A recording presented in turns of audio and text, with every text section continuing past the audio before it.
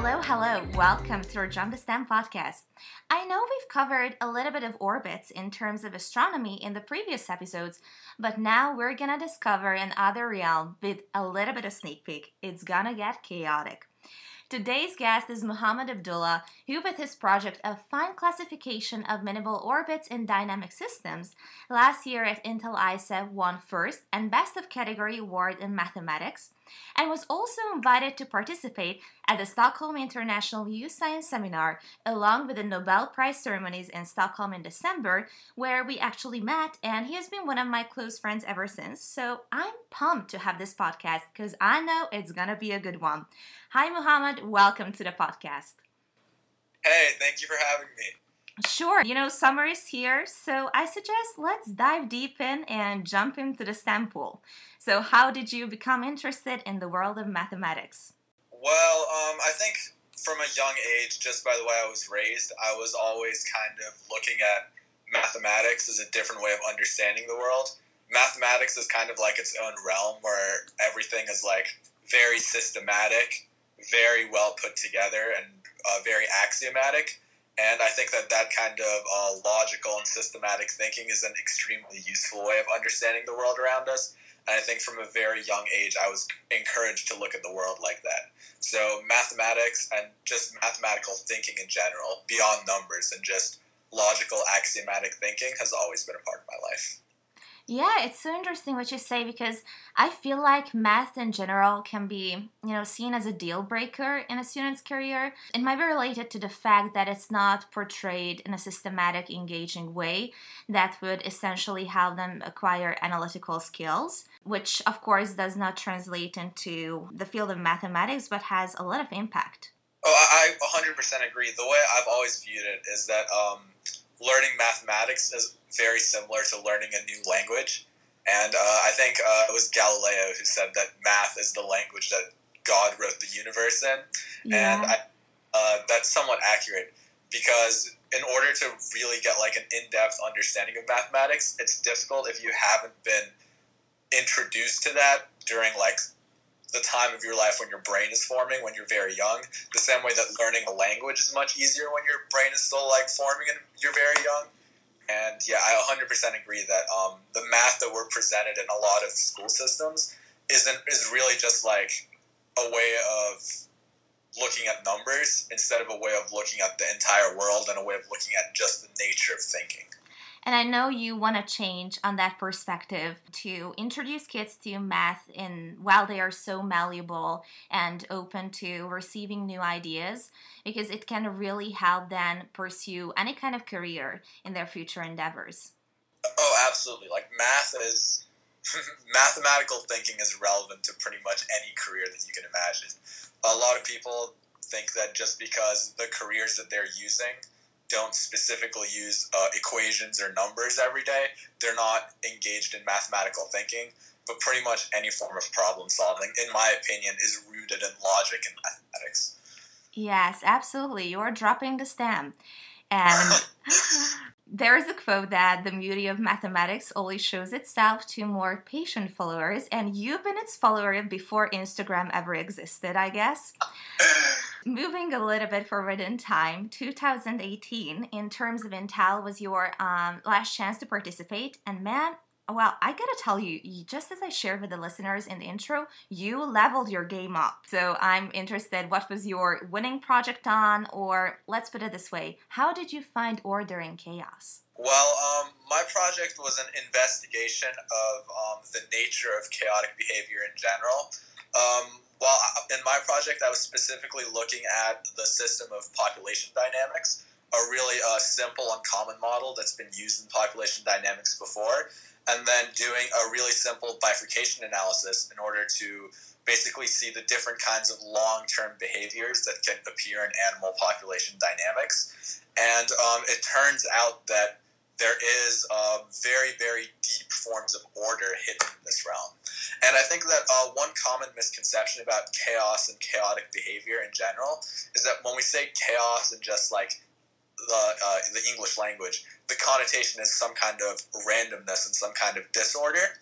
But when we say chaos in a mathematical sense, we actually mean the exact opposite. We mean an extremely deep sense of order. We mean orderness to the point that everything has to follow a very, very exact set of rules, and that the adherence to these rules is so strict that even the tiniest change in some parameters can cause a drastic change in the long-term behavior of these systems.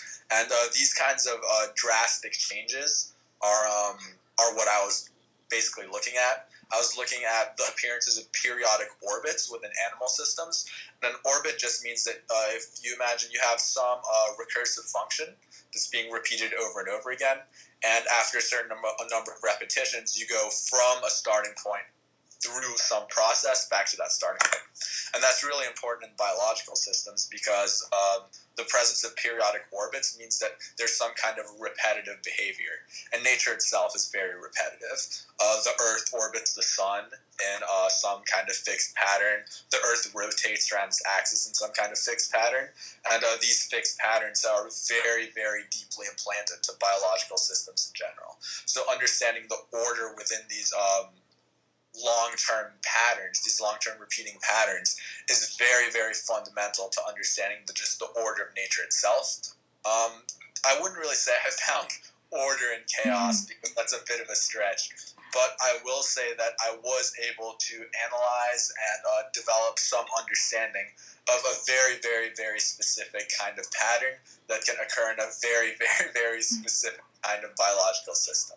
So I think it's a really interesting first step, the research I was doing, but I don't think it would be very humble of me to say that I have found order in all of chaos. I wanted to drop that commercial line, but still what you made is, I think, a huge advancement to science as a whole, and it leads to more and more scientific discoveries. So that's, of course, a milestone, and you were awarded at the world's largest scientific championship for a reason. And as you've said, undoubtedly, mathematics covers the earth, and the crucial aspect of your project also lays in the fact that many natural phenomena possess chaotic characteristics.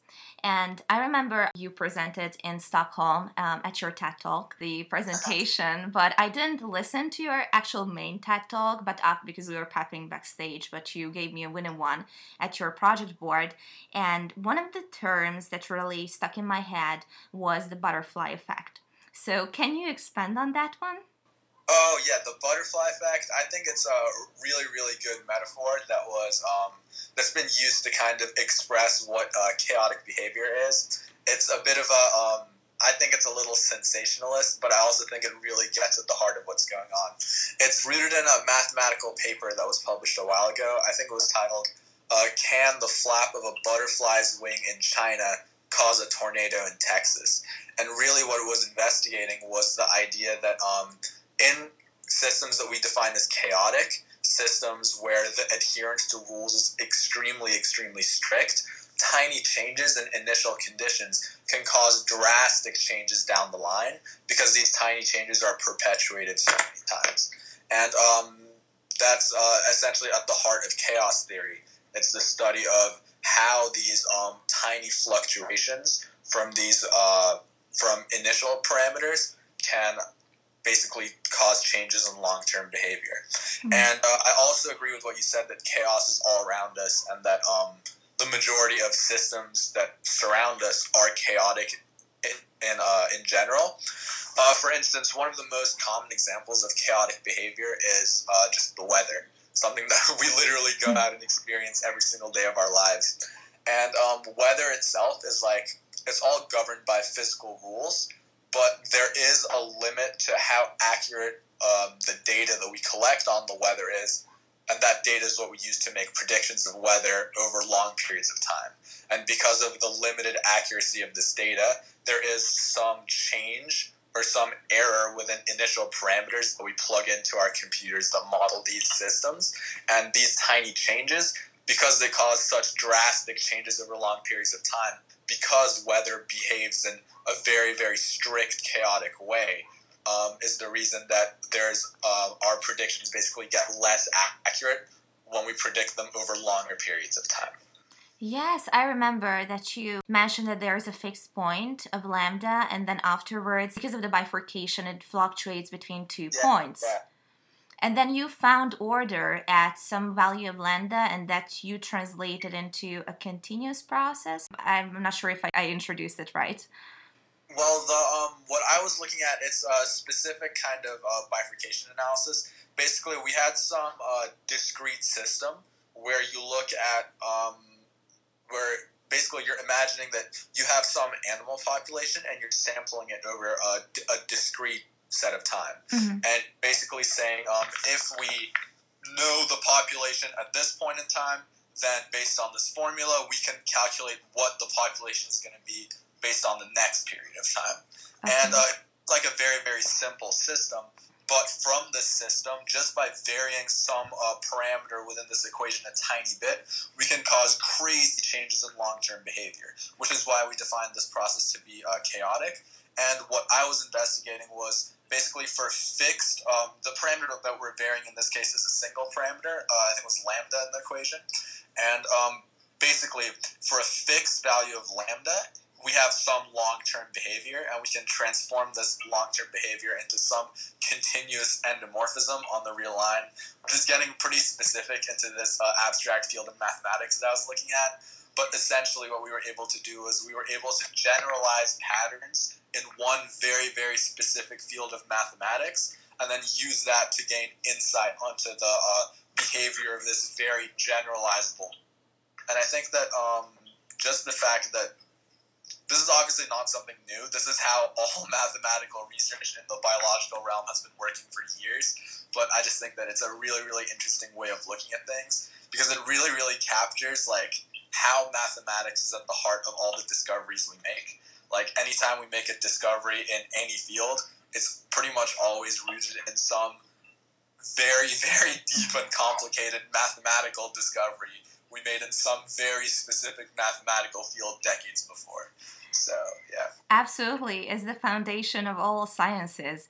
And just as you mentioned, all the way from population dynamic to weather predictions, your research can be implemented in various systems that basically surround us, and they are connected to our everyday living. You've participated with this project at Intel ISEF, and you are also a triple ISEF alumni. I don't know what kind of ribbon that means, but what did the ISEF experience give you as a whole? Well, I'm personally a huge fan of the ISEF experience. I don't think I should get a medal for being a triple ISEF alumni, because one thing that my older sister actually reminds me of a lot is the fact that she was a quadruple ISEF alumni and qualified every year she was in high school. And I actually did junior year. So maybe I'm not on the way for a ribbon just yet. But I think that the ISEF was a really, really enjoyable experience. I think that the most important thing, I'm really glad that I was able to go multiple times, because when I went my freshman year, I took it extremely, extremely seriously and viewed it as like some kind of professional scientific conference, some kind of very, very competitive thing where I had to like strive to do my best at and win at all costs. I'm naturally a competitive person, so I tend to do that, especially when I was only 15. But I think that when I had the chance to go again, I started taking it a little less seriously, and instead of viewing it as like a hard and fierce competition, I just started to view it as like an opportunity to be surrounded by like-minded individuals who are all doing extremely interesting and extremely successful research within their own fields, and just a huge learning experience where you get to talk to other people your age who are basically have the same passion that you have, but just in different scientific fields, and learn what the basically what the state of many, many different scientific fields is. And also, I would say that it was an extremely good networking opportunity, not just from a professional aspect, but from a personal aspect as well. I know I've met a lot of my very, very close friends today at the International Science Fair, and they make it really, really easy to meet new people. They have specific events, like they have a pin exchange at the very beginning where you get a chance to meet people from all around the world. And I think that they've done a pretty good job overall of making it a very enjoyable experience. So the most important thing that I took away from ISEF was definitely just the opportunity to meet new people. I definitely made a lot of important professional connections through some of the judges I had at ISEF. But I think that even more importantly was I made a lot of good friends there. So yeah. Yes, it's not only about competing for the prize and just, being fixated on that, but getting a wider perspective and, yeah, making long lasting connections because you're such an IQ dense environment as well. And you connect with like minded fellows. And as you mentioned, even if you don't share the same passion, you can connect on so many levels and not just where you present, but on the dance floor as well. Oh yeah, the mixer party is always fun. It was also the stairways for you to a bright future. But so to speak, ISEF did not only give you, many networking opportunities, which are still alive today, but also an airplane ticket to Europe. So could you share about the Science Week combined with the Nobel festivities you attended? That was one of the most incredible experiences of my life. Basically, the Swedish Federation for Young Scientists has an award at the International Science Fair where they invite three people, I think, to go on this trip to Stockholm in the winter around December, and they host this huge program where you meet with, I think there were 25 people invited total, and you just meet with other people who are young scientists, all under 25 years old, who are pretty much at the top of their game. And oh man, thinking about it, what an experience! There was some involvement with the Nobel Foundation itself too, which was really really cool.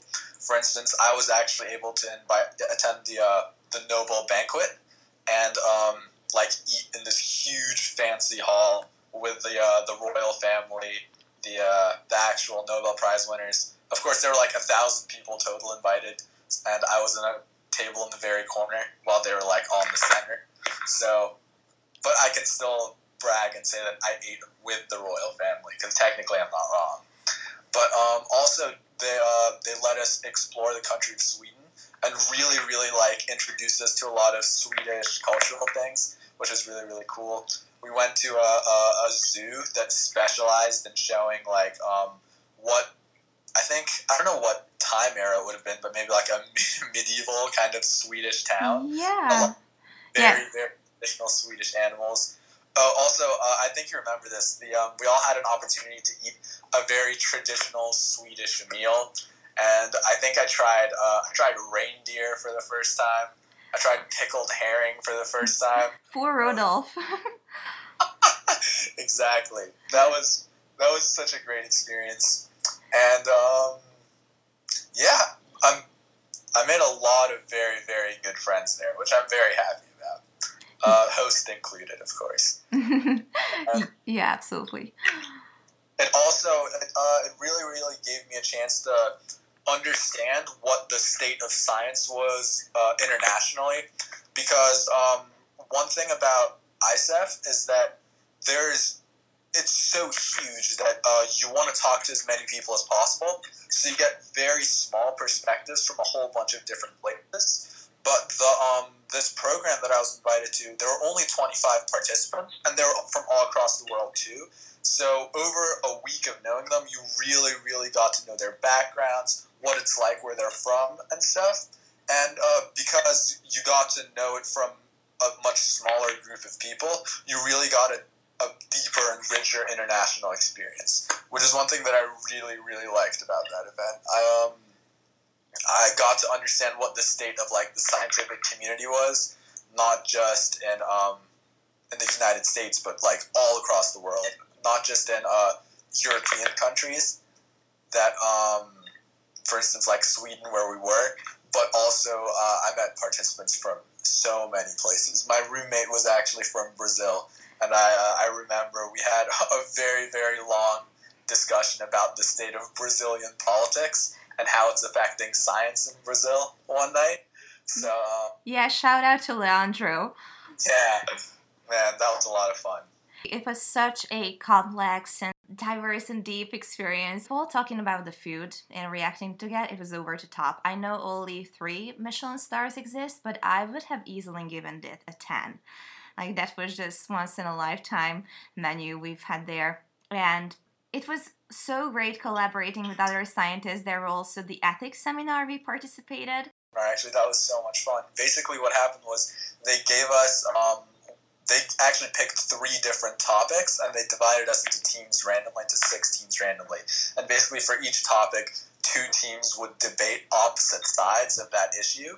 And it was some ethical issue. You were on my team too. We were debating whether or not it was ethical to use genetic engineering for the conservation of animals. And it was very, very interesting because we had a couple days to research the topic. They gave us a couple resources to start off with, but really, really encouraged us to go out and do further research on our own. And then when we went to the Nobel Museum, we went into this little, I wouldn't call it an amphitheater because it was just enough to hold 30 of us. A mini version of it. Yeah. And we just they gave all of us little time periods to raise our arguments, to debate. And then at the end, the rest of the hall would kind of vote on who won the debate. And I thought that was really, really fun because basically when you first go there, you already know that everyone there is really smart because usually you wouldn't get invited to this kind of event if you're not already exceptional in just critical thinking and scientific thinking. But there, everyone really, really got a chance to showcase just how quick thinking they were. And everyone was really just presenting good points and about a lot of things that I personally had just never thought about before.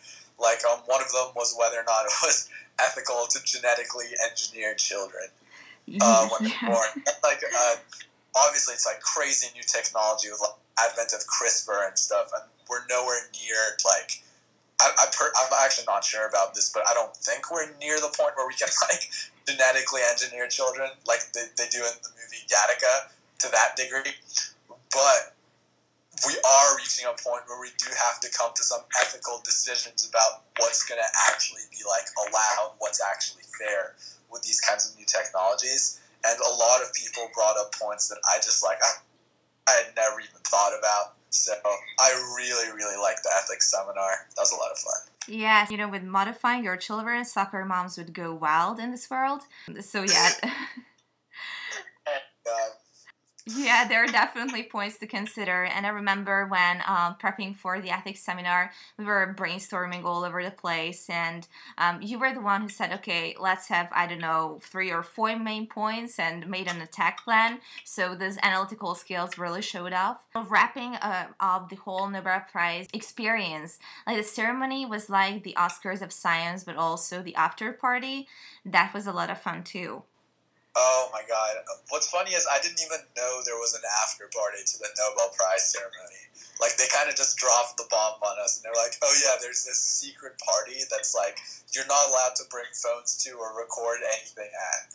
And basically everyone who's invited to the Nobel Prize ceremony is also invited to this after party. And that was a lot of fun.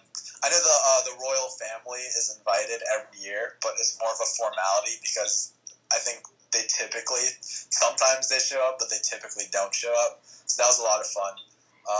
They really, really dropped a surprise on us with that.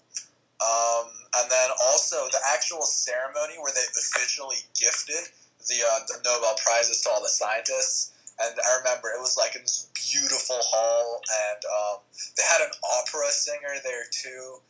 And the royal family all came in, and everyone had to stand up for them.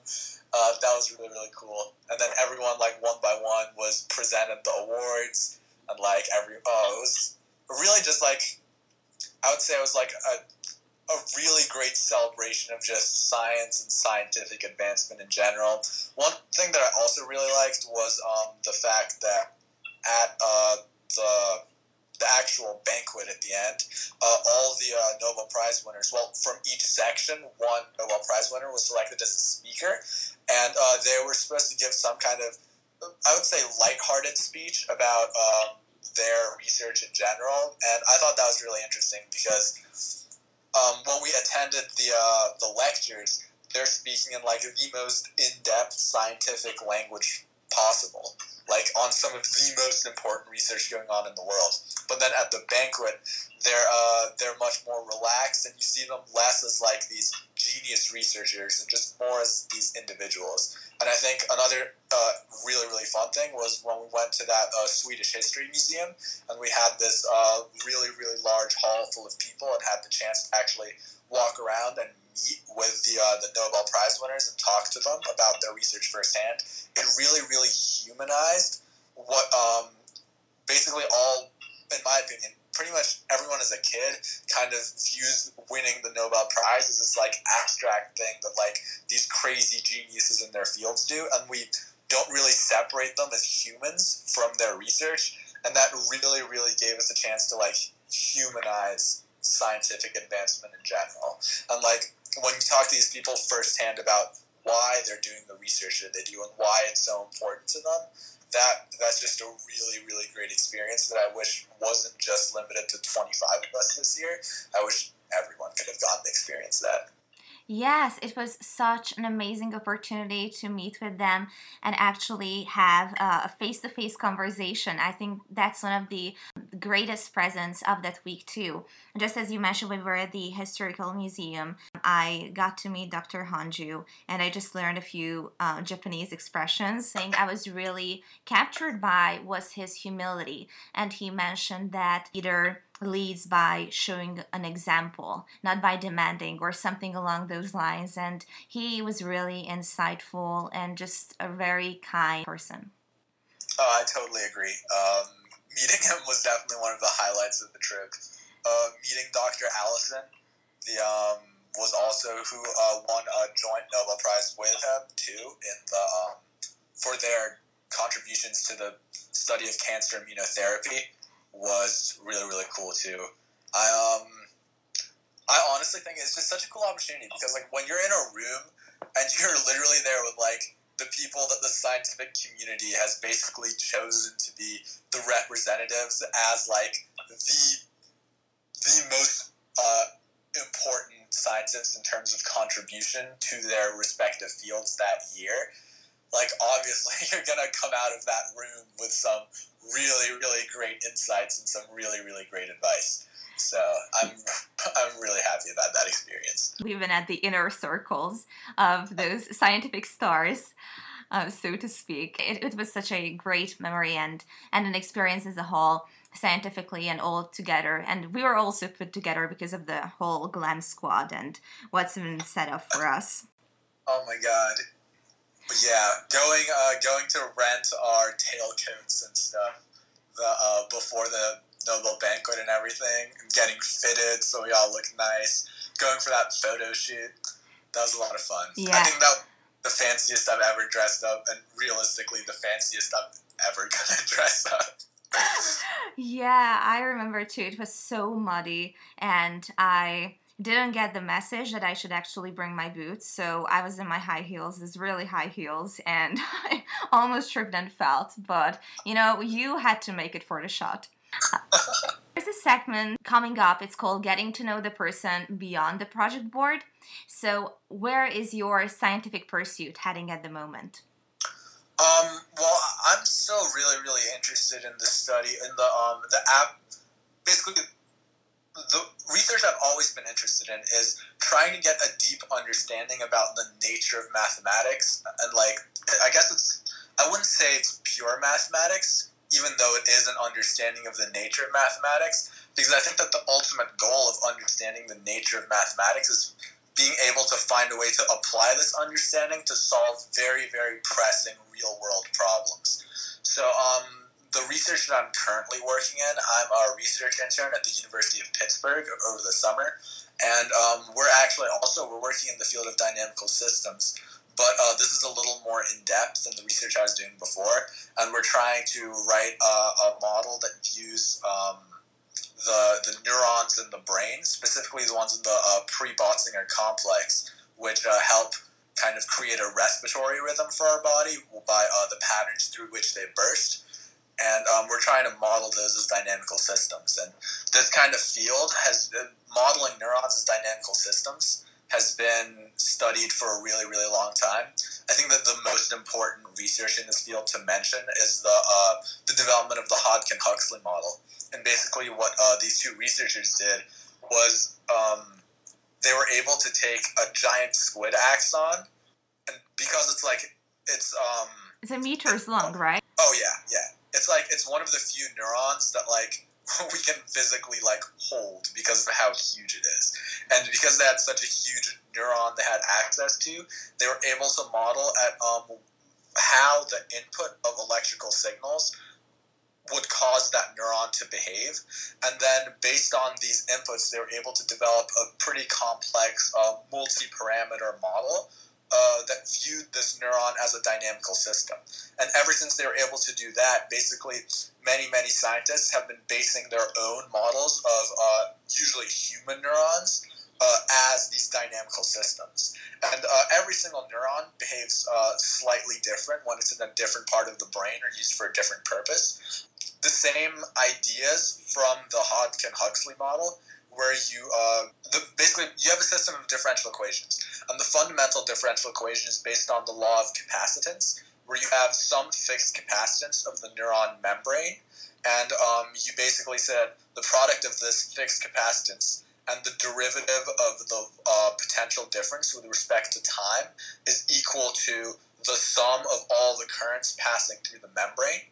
And then each membrane current, which is basically just a flow of positive ions through the membrane of the neuron, is driven by multiple parameters, which basically describe whether or not voltage-gated channels are going to be open or closed for these ions to flow into this membrane faster, and the conductance of this membrane and how much it's willing to let these ions flow through normally, and some ohmic drive, some reversal fixed potential, which is based on the Nernst potential and the ratio of ions inside and outside of this membrane, and the potential difference between that and the instantaneous potential difference, and the instantaneous potential across this membrane. So basically you have every single current defined this way, and then each parameter that governs the opening and closing of these gates, which allows these ions to flow either faster or slower,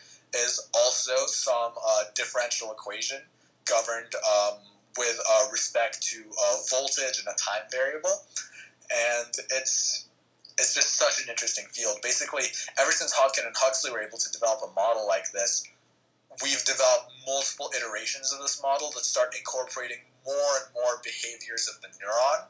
And the research that I'm specifically working on this year is we're trying to develop a model that shows how a bursting behavior can be triggered in these neurons based on having not only slowly inactivating sodium current of ions, but also a dynamic concentration of potassium ions outside of the cell. Because this is actually a common thing whenever you're viewing any kind of electrical signals in the body. Because, for instance, when people do heart surgery, you can't do heart surgery when the heart is still beating. So to get the heart to stop beating, to stop depolarizing, what you do is you put it in some kind of solution that has a very high concentration of potassium ions. Because increasing the external concentration of potassium affects the reversal potential, which basically makes the heart reach a depolarization block, so it's unable to fire. And basically what previous researchers were able to find is that when you do this with neurons, when you have small changes in external concentrations of potassium ions, you actually get very, very different behavior in the neuron. For instance, at lower concentrations, you can get tonic spiking, where basically the neuron is just firing again and again at some very, very high frequency, but at a fixed rate. But when you increase this external concentration of potassium, what ends up happening is the neuron starts doing something called bursting, where it'll fire at a really, really, really rapid rate, and then all of a sudden it'll stop and it'll remain quiescent for a little bit, and then it'll start firing again really, really rapidly. So you have this little clumps of a whole bunch of spiking, and then periods of where it's inactive. And basically, the things in the body that can change the external concentration of potassium is when the neuron gets a signal from some other neuron to suddenly fire. The sodium ions will suddenly flow into the neuron body, into the soma of the cell, and potassium ions will suddenly flow out. And if we can write these equations that describe the flow of these ion currents, not only are we able to model how basically ion concentrations will change inside and outside of the cell, but because we have a very, very accurate and going back to the idea of periodic orbits, basically a repetitive behavior of the dynamics of ion concentrations, we're basically able to gain insights onto why these periodic behaviors like bursting or tonic spiking even happen. So it's a really, really, and I went off on kind of a tangent there, but it's a really, really, really interesting field. And I've been working here since the very beginning of June. So I've been working here for just over a month now. And things that I've learned so far are just incredible. Also, while I'm in Pittsburgh, I had the opportunity to attend the UPNC, which is the undergraduate program in neuroscience computation, I think. And basically, at Carnegie Mellon University, which is just across the street from University of Pittsburgh's campus, they have a kind of boot camp where they have these top professors in computational science and neuroscience come in and teach you like all the newest and most modern techniques in using computer science and mathematics to analyze the brain and how it behaves. And that was a really, really cool experience for me too, because I was able to learn how we use mathematics to understand the biology of the brain in ways that ways I would never ever have even thought of before. And that's what my most research has been in. Yeah, it sounds so interesting. You definitely have a passion for that. Going back to the research, those membranes do not go with the flow, and it might be complex to analyze their behavior, but the knowledge you absorb like a sponge in your previous research just really gave you the fundamentals, the stepping stones to move into this particular field of applied sciences. Absolutely agree, and I think that's an even bigger testament to the fact that mathematics is so universal. The fact that I was doing research in a completely different field, and in basically 2 weeks I was able to completely adapt to a new field of research just because I had a previous understanding of some common mathematics that was used in both fields. These experiences gave you wings to fly, and you flew all the way up north, and now you are tackling a new set of problems. Yeah, can't wait to hear more about the results when you finish this journey. Talk about the results when I finish this journey. See you at your next TED Talk. Math is, of course, not a deductive science. What you do is trial and error, experimentation, guesswork, get questioning until you get to the reasoning part to back up your hypothesis. So, did you face challenges during conducting research, and how did you overcome those obstacles? I think that everyone faces challenges when they're conducting research, and I definitely face challenges myself. I think that one of the main obstacles in mathematical research is the fact that the way it was always described to me is that when you're trying to prove something in mathematics, it should be viewed as some work of art almost, like some kind of sculpture. And you have these little tools that you've learned along the way, which are just like some mathematical principles, some mathematical reasoning, and you have this huge block that you're given, which is just all the knowledge that you have about this topic that you're trying to research. And with these tools that you've been given, that you've basically been trained to use ever since you started studying mathematics from when you first entered school, you basically just start chipping away at this block of knowledge to create the result that you want, this new truth that you want to find in a very, very systematic way. And I think that this problem is common in basically every research, is that every field of research, is that we're getting to a point where we know so much that we don't really know what knowledge to use in what situations to reach what point. So knowing which tools to use when to do what is basically the biggest challenge, I think, of all researchers. And the same way that when an artist becomes really, really good at, going back to the sculpting metaphor, I guess, when an artist becomes really, really good, he'll know exactly what tool to use to create some effect on his sculpture. When, as you get better at doing research, you know exactly what, maybe not tools, but like what mathematical principles to apply, what mathematical arguments, whether or not you want to like approach some kind of proof through a contradiction or through inductive reasoning or something like that. You just get you get better at it as you go along. So definitely the most difficult thing for me was the knowledge that in the back of my head the whole time that the better I get at it, like the more I do it, the better I'll get at it, so it'll become easier. But at the current moment, understanding something might be a little bit like out of my grasp. So like, even though I can't get to it now, I can't really stop working towards it, because the only way I'll ever get the knowledge to understand something is if I keep working at it, despite the fact I'm not getting the full understanding of it right now. So I think that there's a mental roadblock for all researchers that you hit when you realize that you just can't understand something at the moment. And the hardest thing about research is definitely finding the perseverance and the commitment to stick with something, even though you can't really understand it at the moment, with the knowledge in the back of your head that the only way to gain that understanding is to stick with it despite not being able to fully understand it. Because the full understanding is something that it just takes time, you know? Yeah, absolutely. I really like the sculpting metaphor and the fact that creativity is needed to, I guess, think outside of the toolbox. And I remember when we were talking, I just faced some kind of obstacle in my research, and we were just talking about hitting those roadblocks.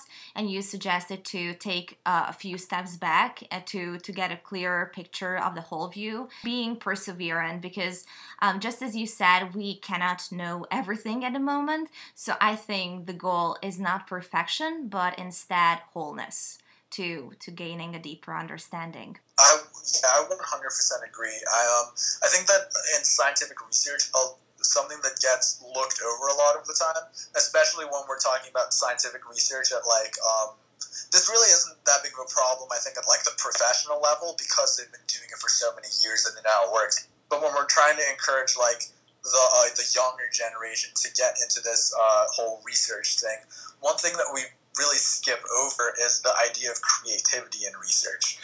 We kind of just expect, we kind of just like have a very set way of performing experiments, and then we'll apply the same set experimental method to every problem we can think of, and people aren't really encouraged to think of new ways to approach problems and understand why a different experimental method might be better suited for different kinds of problems that we approach.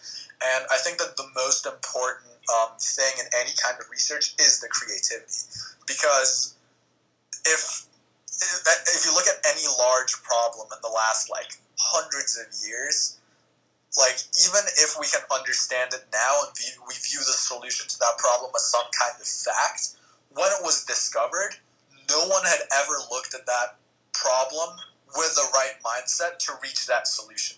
So like an extraordinary amount of creativity was needed to reach even like the simplest things that we take for granted today. And I think that one way to better encourage people to embrace creativity as part of their research is rather than looking at all the things that they're around them in their respective scientific fields as like given facts that are known, is to really delve deep into like the history and the literature in the field to get a better understanding of how these great discoveries were reached and what creativity, what kind of thinking was needed to reach these kinds of facts that we just take for granted today. You cannot observe the specific field you're working on from a one-sided perspective, because just as like neurons are connected to each other and they form this intricately complex system, there are so many points in your research that could be connected to other fields that would essentially help you to better understand that problem and just give you a new insight to where your next step leads you to. Absolutely. The next question sounds a bit vague, but I'm the type, and I guess you can relate to, enjoys discussing future possibilities and envisioning a nicer tomorrow. So what's your ultimate dream in life? Oh, that's a hard question. My ultimate dream in life? I think it's always been hard to view my life as like one thing, because like I have different goals in different aspects of my life. Like goals in my personal life might be different than, well, obviously they're different than goals in like my professional life. Yeah. You know?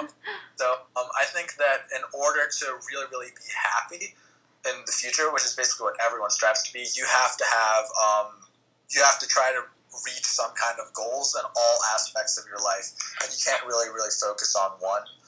If I'm talking about my professional life, one ultimate dream of mine is definitely to discover something that helps people, because it's like in any kind of research, if you're really, really good and you're really, really successful, you'll end up discovering something, which is like one of the greatest feelings ever. But just I feel like after a while, like people will get, like, it still feels great to discover something, but you want to know that what you're discovering is like useful, that it's actually beneficial to humanity as a whole. So that's definitely my goal within my professional life, is to be able to discover something that's really useful to humanity as a whole and really helpful to people as a whole. If I'm talking about goals in my personal life, my biggest dream is definitely to travel around the world and to get a really deep and rich understanding of pretty much anywhere I can travel to. I would say that my ultimate dream is to visit every country in the world at least once. And more than just visit, like more than just like do a quick tourist tour, like maybe actually like get a chance to like talk to people who live in that country and get an understanding of the essence of every country in the world, at least once for each country. Yeah, becoming the modern Marco Polo. Yep. It's really important what you're saying, because one of the greatest benefits of science is that it has an impact on society as a whole. You know, we can feel like we don't have it all figured out at the moment, but the vital thing is that you identify your interests, you know what motivates you, that you want to have or create an impact on humanity as a whole, and then you extrapolate from those points to form a clearer picture with every move you make. And absolutely, I think traveling is also a form of discovery and experimentation and just widening your perspective, just as you do with science, but of course in another way. Oh, I actually hadn't even thought about it that way, but that's a really, really good point. I guess research isn't just limited to scientific fields. Like, research is all around us. Like, the development of the human mind from the moment you're born to the moment you die is, in essence, just like research. Just trying to understand the world around us and how it works and how we can affect the world around us and how the world around us affects us. So I never really thought about that, but maybe like my professional life and my personal life aren't that separated at all, because like at the heart of both of those goals, there's just the idea of like researching and getting a better understanding of everything around me. Yeah, and who knows, you will have published papers on the countries you visited. Talking about the future, we are literally gonna get personal, because I'm curious, if you had the choice to meet anyone from any era, who would that person be and why? That's a good question. If I could meet anyone, okay, to be fair, I feel like my answer would change depending on when you ask me this, and my answer might be more biased now because we've been having a scientific discussion for the last hour. All right. But if you ask me right now if I could meet anyone, it would probably be a mathematician by the name of Leonard Euler. And he's one of the most famous mathematicians of all time. And there's actually a joke in the mathematical community that he discovered so many things in so many different fields that a lot of concepts aren't named after the first person who discovered it. They're named after the first person who discovered it after Euler. So many things. I've always thought that was really funny. But just the fact that his understanding of mathematics was so versatile that he could literally think about any problem in any field and reach some kind of groundbreaking discovery in anything through his way of thinking, I've always thought that's just crazy. And if I could just talk to him and maybe get a better idea of how he did it, that would be, I think that's not just a useful skill for my professional career. That's useful in everything for everyone. I think if we had some deeper insights of how Leonard Euler thought that everyone could use, that would be a win for humanity overall. Yeah, it would be like meeting up with a living dictionary. Like those memes, when there is a very thick book and a very thin one. How is that? Mathematics with Euler and then mathematics without Euler. So just to get a comparison. Honestly. And I know that you have a lot of songs on your Spotify list. So I'm interested how you're going to choose a fixed value from that data set. Okay. If you had a theme song, what would that be? Ooh, okay, a theme song. That's a really hard question, actually. Okay, so there was this, I don't know what style of music it is. This would be like a mix of pop and reggae. But there was this song that came out when I was a little kid called Say Hey. And I think it was by Michael Franti. And I don't know, the song is like, it's just about, like, it's just like a really cheesy and happy song about, like, smiling and love and traveling. And it's just like, it incorporates a bunch of things that I personally find make me really happy. So whenever I hear the song, I get really happy in any situation. So I feel like any song that can spontaneously make me happy is a good pick for a theme song. So I'll go with that. Yeah, those excite your neuron transmitters. We're gonna go and do the this or that game section, so you're gonna choose either or. The first one is food related. Pancakes or waffles? Oh my god. Okay, actually, sidetrack. I remember in my senior year of high school, in my biology class, we got into this huge argument about which was better, pancakes or waffles. And we had like a split classroom and a huge debate over which was better. Instead of actually learning biology, we just argued about pancakes and waffles for a day. I remember at the time, my answer was pancakes. But I think that as I went to college, I grew and matured a little bit, and now I can safely say that my answer is waffles. Okay, so you have a more defined answer just by looking at the shape, right? Yep. I like the increase in surface area. Yeah, definitely. You have to back up with mathematical reasoning. But the maple syrup, you cannot miss that, right? Yeah, of course. You want to maximize how much maple syrup you have per unit volume of what you're eating. So you need to maximize the surface area. So the same way that like the cells within our body are like folded over each other to maximize the surface area to volume ratio, the waffle has like little ridges to hold the syrup. Yes, absolutely. And creates more space. Yeah, more dense environments. Country or Latin? Okay, this is a hard question. I feel like because I grew up in Florida, my answer is very, very evenly split between those two.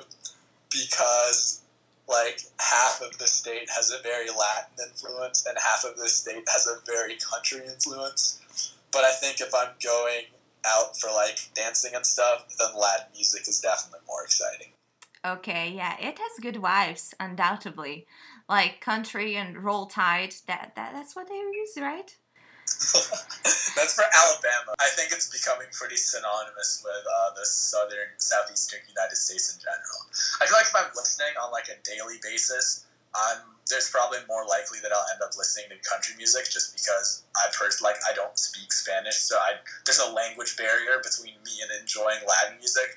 But if I don't have to understand the music and I'm just like trying to dance to a rhythm, then Latin music is definitely the way to go. Yeah. I mean, Spanish songs are usually very heated, just like jalapenos. So, what I love that, like when walking down the streets in Florida, you can hear just people randomly speaking Spanish, which I really enjoyed. So that's absolutely a perk of living there. Oh yeah, it's really, really cool. I think that one thing about the southeastern United States in general that I'm not a fan of is that there's certain areas that lack diversity. I feel like that's the most polite way I can say that. But I feel like Florida, as far as states go in the area, is extremely diverse, especially if you go into like the southern parts of Florida around Miami. The culture is very, very, very visibly influenced by external cultures. And like there's parts of Miami where basically you can get along better speaking Spanish than you would speaking English. And I think that's something that's really, really cool. you have this very diverse intersection of cultures. And the next one, late night or early morning? Oh, I'm definitely a late night person. All the others, I have like I can kind of go both ways, but this one is very easy for me. I'm definitely a late night person. I can't wake up early in the mornings to save my life. Yeah, early morning is only determined by external factors that force you to do that. Yeah, I remember when we first got to Sweden. I was like really, really jet lagged because of the flight, and like my brain was completely confused. And I remember the first night I ended up only getting like 3 or 4 hours of sleep, and that's I felt about as bad as I did like waking up in the early morning at any point in the time, despite the jet lag. Like, Oh, that's tough. You had to get your beauty sleep in the afternoon. yeah. Yeah, I wish I could have taken more naps, but then I wouldn't have gotten to experience everything, so maybe I don't. For sure. I mean, 1 week without sleep, if you get to participate in Nobel, I mean, I would say yes. You're right. That's definitely worth it. The next one is alligators or eagles. Ooh. I'm giving you the hard ones. Yeah, that's a good question. I mean, okay, I go to the University of Florida, so I think I'm required to say gators. I'll take the gators. Yeah, go get 'em, gators. Oh my god. I don't think I had a choice in that question. Yeah, I mean, you're a representative of your school, so you had to give the politician answer. Yeah, I had to do the chalk. The last one is Komodo dragon or gorilla. Okay, that's a good question.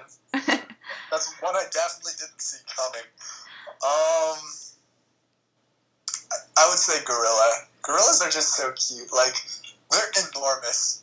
They're so much bigger than people. They're definitely one of the strongest animals, like, on Earth. But they're also, like, 100% vegetarian and pretty friendly. So I would go with gorillas. I think they're just too cute. Yeah, they support the green movement. Last one is a bit of a, universal question, but the answers I've received in the podcast have been so diverse and unique, and that's why I'm asking you the same. What does science mean to you personally? I think that's a really good question. I think it's really, really great that you ask this to everyone who comes onto the podcast, because everyone really has a different personal view of what science means to them. To me, science is a form of freedom, because science shouldn't just be like a field of like facts. Science is a way of approaching life. It's a way of understanding. It's a way of thinking. And basically, I think that you don't really need to study any specific scientific field in order to understand scientific thinking. But if you're able to understand like how a scientist thinks, how you can systematically approach problems in the world and try to get to solutions, you have a degree of freedom that people who can't understand that really don't. And I think that you have like freedom in how you approach things and what you do and how you even like think about things, and just the understanding of science in general is just such a huge advantage in everyday life. So yeah, I think that to me, I would most closely equate scientific thought with the idea of freedom and how we want to approach life. That was a very good closing line, and I guess science is a way of living. It really defines the way you view the world, and it can translate into so many different and diverse fields. So that was a really good sentence, and how you wrapped up the whole thing and dropped the stem. So thank you for coming. Congratulations on your achievements. Yeah, can't wait to hear about your next endeavors. I really, really appreciate it. It was a lot of fun. If you ever run out of young scientists to interview and you want to have me again, I'd be more than happy to come. Sure. We've agreed. You can find us on Instagram at Drop the Stem Podcast. I hope you enjoyed today's episode, and make sure to stay tuned for the next one.